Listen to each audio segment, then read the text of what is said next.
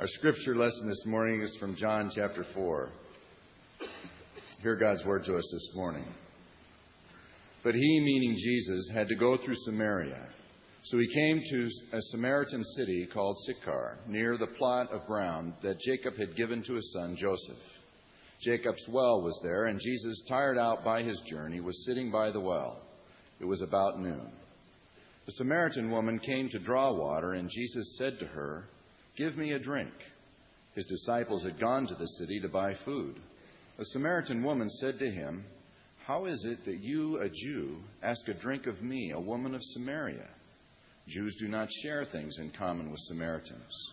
Well, Jesus answered her, "If you knew the gift of God and who it is that is saying to you, 'Give me a drink,' you would have asked him, and he would have given you living water." The woman said to him, "Sir, you have no bucket, and the well is deep. Where do you get the living water? Are you greater than our ancestor Jacob, who gave us that well, and with his sons and his flocks drank from it?" Jesus said to her, "Everyone who drinks of this water will be thirsty again, but those who drink of the water that I will give them will never be thirsty. The water that I give will become in them a spring of water gushing up to eternal life." The woman said to him, "Sir, give me this water, so that I may never be thirsty or have to keep coming here to draw water." Jesus said to her, "Go call your husband and come back." The woman answered him, "I have no husband." But Jesus said to her, "You're right in saying, 'I have no husband,' for you have had 5 husbands, and the one you have now is not your husband. What you have said is true." The woman said, "Sir, I see that you are a prophet. Our ancestors worshipped on this mountain, but you say that the place where people must worship is in Jerusalem." Jesus said to her, "Woman, believe me, the hour is coming when you will worship the Father neither on this mountain nor in Jerusalem. You worship what you do not know. We worship what we know, for salvation is from the Jews. But the hour is coming and is now here when the true worshipers will worship the Father in spirit and truth. For the Father seeks such as these to worship him. God is spirit, and those who worship him must worship in spirit and truth." The woman said to him, "I know that the Messiah is coming, who is called Christ. When he comes, he will proclaim all things to us."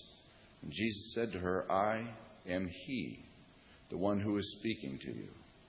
Just then his disciples came. They were astonished that he was speaking with a woman, but no one said to him, "What do you want?" or "Why are you speaking with her?"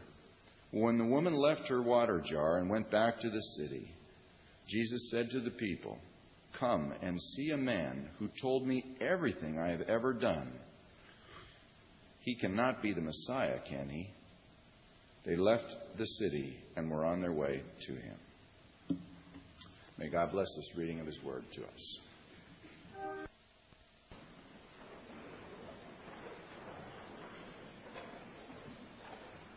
Prone to wander, Lord, I feel it. I am very prone to leave you, even though I love you. Lord, that leaves me thirsting for something true and something real.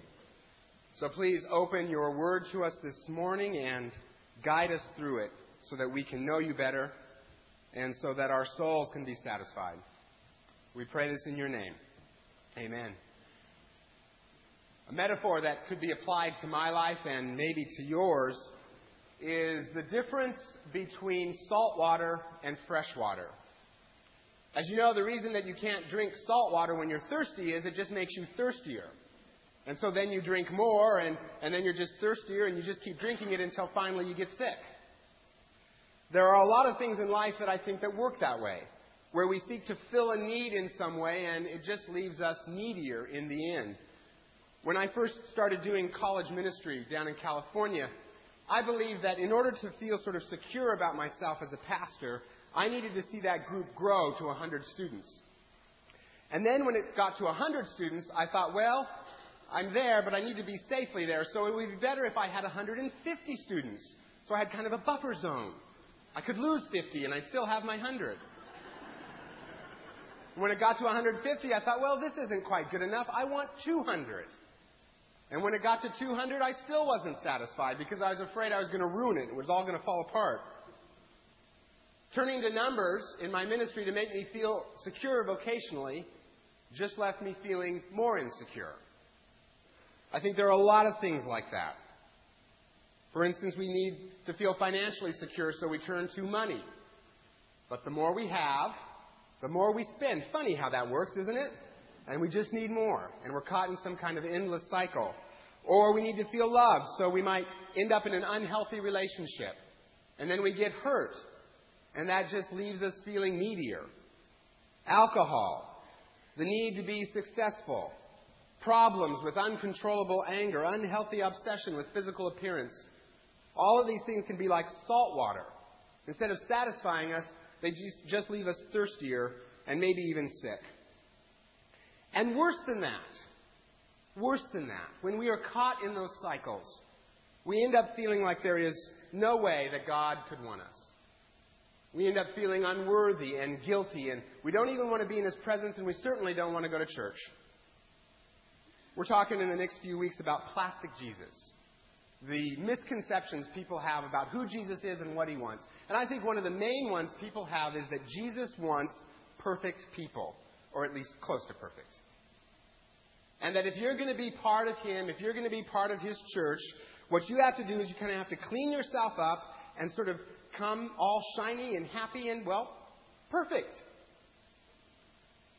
Philip Yancey tells a story in one of his books about a friend of his who met with a prostitute who was in dire financial straits. And his friend asked the prostitute, said, well, have you gone to a church for help? And she said, church? Why would I go there? They just make me feel terrible. And I think that's the perception that a lot of people have of who Jesus is. If you're going to come to Jesus, you better be perfect. You better gussy yourself up, because church is not a place for people with problems. And what that stereotype does is to convince all those non-Christians that you and I see every day that they can't come here. Because in order to come here, they'd have to first make themselves perfect, which of course is backwards, right? Because really, first you come to Jesus and then you're part of His community and then you're changed. So that stereotype keeps Christians away. And you know what that stereotype does to those of us who take the name Christian? It makes us afraid. It makes us afraid that if anyone found out what we really were like, or what we were really struggling with, well then, we wouldn't belong.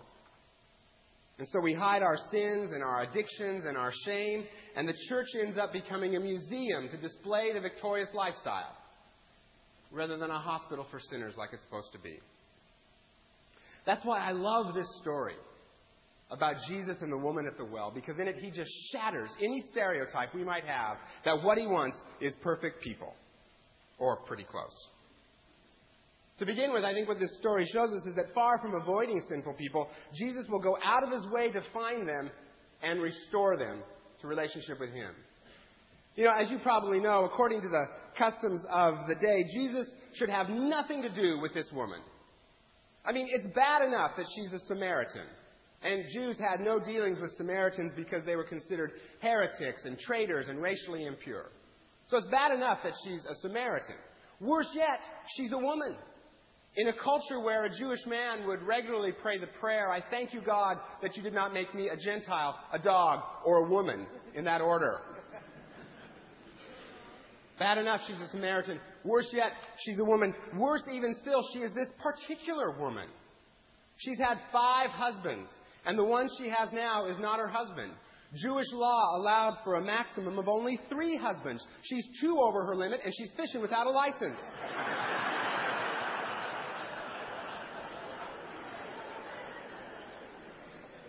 That's why she comes to this well alone at noon, when most women went in groups in the morning. She comes alone in the middle of the day because she's an outcast, and nobody will go with her, and she's ashamed. But Jesus reaches beyond all of those barriers. He reaches beyond the barriers of race and religion and gender and even of moral behavior to get to her. And to show her and to show us that whose we are is far more important to Him than who we are or what we've done. Verse 4 says that in order to get to Galilee, Jesus had to pass through Samaria. Geographically, that's not true. There was a route around Samaria, and a pious Jew would have taken it to avoid Samaritans. Jesus had to go through Samaria. The real reason he had to go through Samaria was to get to her. Just like he had to come from heaven to earth to get to you and me. Jesus does not avoid sinful people. On the contrary, he seeks them out. And I believe that this woman was hooked the minute Jesus said to her, "Give me a drink." Her whole life, she'd been ostracized as a prostitute, trapped in her own immoral search to feel loved, 6 desperate tries to feel wanted, 6 desperate tries to feel valued, resulting only in a ruined self-esteem and a wrecked reputation. She had been drinking a lot of salt water, and it just left her thirstier. But finally, somebody treats her with dignity. Finally, somebody treats her like a human being and reaches out to her. And that changes her. Jesus breaks down every barrier, violates every social taboo, goes out of his way to reach sinful you and sinful me, to let us know that we're forgiven and that we can have a new start. And that quenches our deep thirst to be valued and wanted. We are sought after people. The second way Jesus shatters the stereotype that he only wants perfect people is that he knows the truth about who we really are, and he tells it to us. But he loves us anyway. In this conversation, Jesus talks about living water, the kind that quenches every thirst permanently. And the woman says to him, "Give me some of this water so I don't have to come back to this well." And then Jesus says this odd thing, "Go call your husband." It's kind of an awkward transition, don't you think? Give me some living water. Go call your husband. It's a non sequitur. As a former English teacher, this drives me crazy. If this had been an essay, I would have circled it in red and I would have said, "Jesus, your essay, though spiritually provocative, suffers from a series of awkward non sequiturs, B-."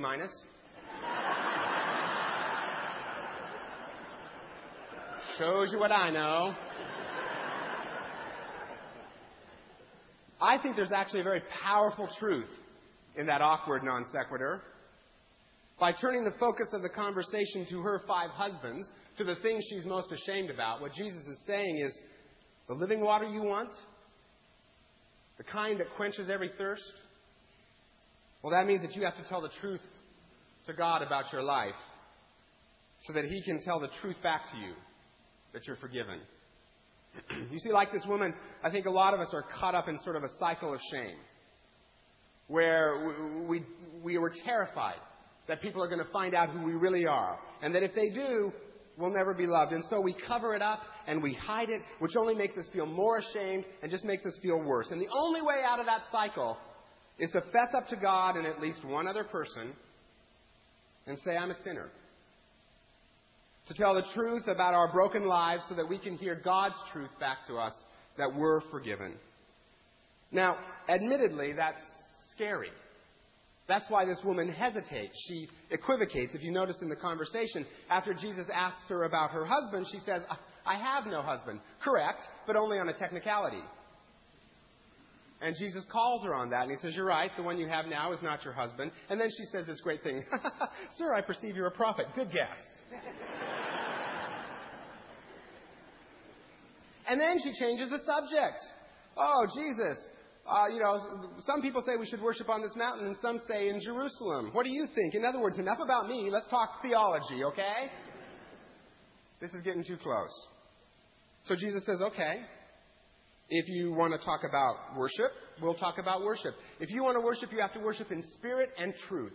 And then he repeats that word truth over and over and over again. In other words, worship is truth-telling. Worship is when we come to God and say, "Lord, I'm a broken sinner." And he says, "I know. That's why I died, to forgive you, and that's why I'm going to give you my Spirit to change you." Worship isn't about singing songs. It's not about hearing sermons. It's not even about coming to church. Worship is when our truth meets God's truth. Far from wanting only perfect people, Jesus knows the truth of who we really are, loves us anyway, and forgives us and then transforms us to be new people. And that quenches our deep thirst to be fully known and fully loved.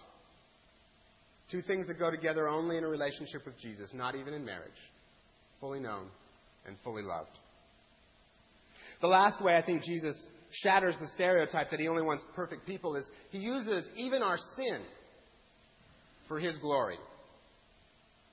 After meeting Jesus, this woman runs into the village and she says, "Come see a man who told me everything I ever did." Now that is a big change for a woman who's come to this well in secret and in shame and in hiding. And now suddenly she's blabbing her life story to the village. And all the villagers are coming out to see Jesus because of it. In other words, her sin becomes evangelism. Her sin becomes the pulpit she climbs into to tell the good news about Jesus. Her sin and what Jesus does with it becomes the thing that convinces all the villagers that Jesus is the Savior of the world. Her sin isn't good, but what Jesus does with it is. Jesus can use even our sin for His glory, just like He did on the cross, where our sin led us to crucify our Creator. But He used that as the event to forgive us. Good Christian is an oxymoron anyway. Think about it. Right? Because to be a Christian, you have to first admit you need forgiveness for something. Jesus goes out of His way to find imperfect people, and He tells them the truth about their sin. He forgives them. He changes them. And then He uses even our brokenness for His glory. And that quenches all our thirst, unlike the salt water we keep drinking every day. And that's why I think the most important detail in this story comes in verse 28, where it says she dropped the water jar. Kind of a funny little detail to put in there, don't you think? But I think it sums up the whole story. You see, this woman has been coming to this well day after day. But each day she had to go back again because she was thirsty. Just like she'd been going from husband to husband to husband, but still not satisfied. The well, the husband's the same thing. Water that does not satisfy. But when she meets Jesus, she drops the water jar. Her itinerary of desire has come to an end. She's got living water. Her deepest needs have been met, and she's been changed. Back before I was a pastor, I used to lead a Bible study for some college guys. And we'd meet once a week for Bible study, and we'd do prayer requests. But being men, it was always a little bit shallow. No vulnerability there. No siree. The students would say things like, "Well, I've got a lot of work to do. Just pray that I get it done," which really isn't a confession, right? It's kind of a boast. I'm so important. I'm so busy. I need the Almighty to get everything done. And I was no better. We'd talk about news, weather, and sports, but never our lives. We did this for 4 years.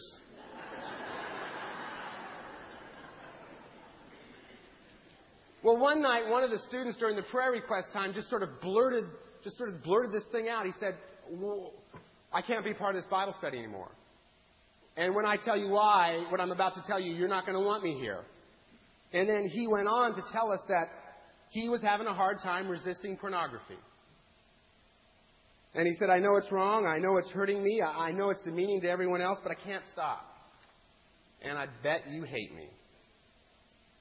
Well, none of us, including me, knew what to do with such a sudden eruption of honesty. But finally, one of the students said, "Well, I don't know what to say, but this is what I think. Jesus died to forgive you. He doesn't want you to keep living this way, so I know He's going to help you change. And I'm not going to judge you, I'm just going to help you." And then another guy in the group, there was a silence, and then another guy in the group said, "Now that you mention it, I have that problem too." So we prayed for both of them, and every week we'd ask them how they were doing with that problem, and eventually these two guys ended up being roommates so that they could help each other, and within a few months, they were free of their addiction. But more than that, because these two students had admitted their brokenness, this Bible study that really was a colossal waste of time for 4 years suddenly became this real community. And they became friends. And that freed other students to talk about whatever they were struggling with. And I learned how to help people struggle with all kinds of issues. And God used even their brokenness for something good. And the only downside was that it took an entire presidential term for us to get there. You see, when we keep something secret, it just grows in the dark like a mushroom. But when we let it out, it loses its power, and we can be changed, and we can be freed. And what we all discovered in that small group was that Jesus doesn't want perfect people. He wants real people with real struggles. And He'll go out of His way to reach them. And then He'll forgive them, and He'll transform them, and He'll turn even our shame into His glory. And that's what the church is supposed to be. A community where all of that happens. Not a museum to display the victorious lifestyle. So here's the question. What's your well? What's the salt water that you keep drinking that only leaves you thirstier? Money? Unhealthy relationships? Alcohol? Unfair anger at people you love? Obsession with physical appearance? Food? What is it for you? And could you be honest with Jesus about that? And could you find at least one trusted brother or sister in Christ to share that with? So that you can know freedom and so that the church can be the church. What's your well? Because here's the shocker. Jesus wants to meet you at that well. Not just in your office, not just here in church when we're all gussied up and looking happy and holy. Not just in special sacred moments, but at that well. At that place of shame that you keep going back to over and over and over again, where you're just sure that nobody can handle you. Jesus meets us there, and He offers us an amazing exchange. In the words of the prophet Isaiah, He gives us beauty for ashes, the oil of joy for mourning, a garment of praise for the spirit of heaviness, that we can become trees of righteousness, the planting of the Lord, that He might be glorified. Jesus longs to meet us at the well just as we are. And He offers us living water, life without addiction, and life without shame. Lord Jesus, just as we are, without one plea, except that You died for us, and that You're the one who invites us to come, so Lamb of God, we come. Please take us as we are and change us into all that we can be, and we'll be grateful people. We pray this in Your name. Amen.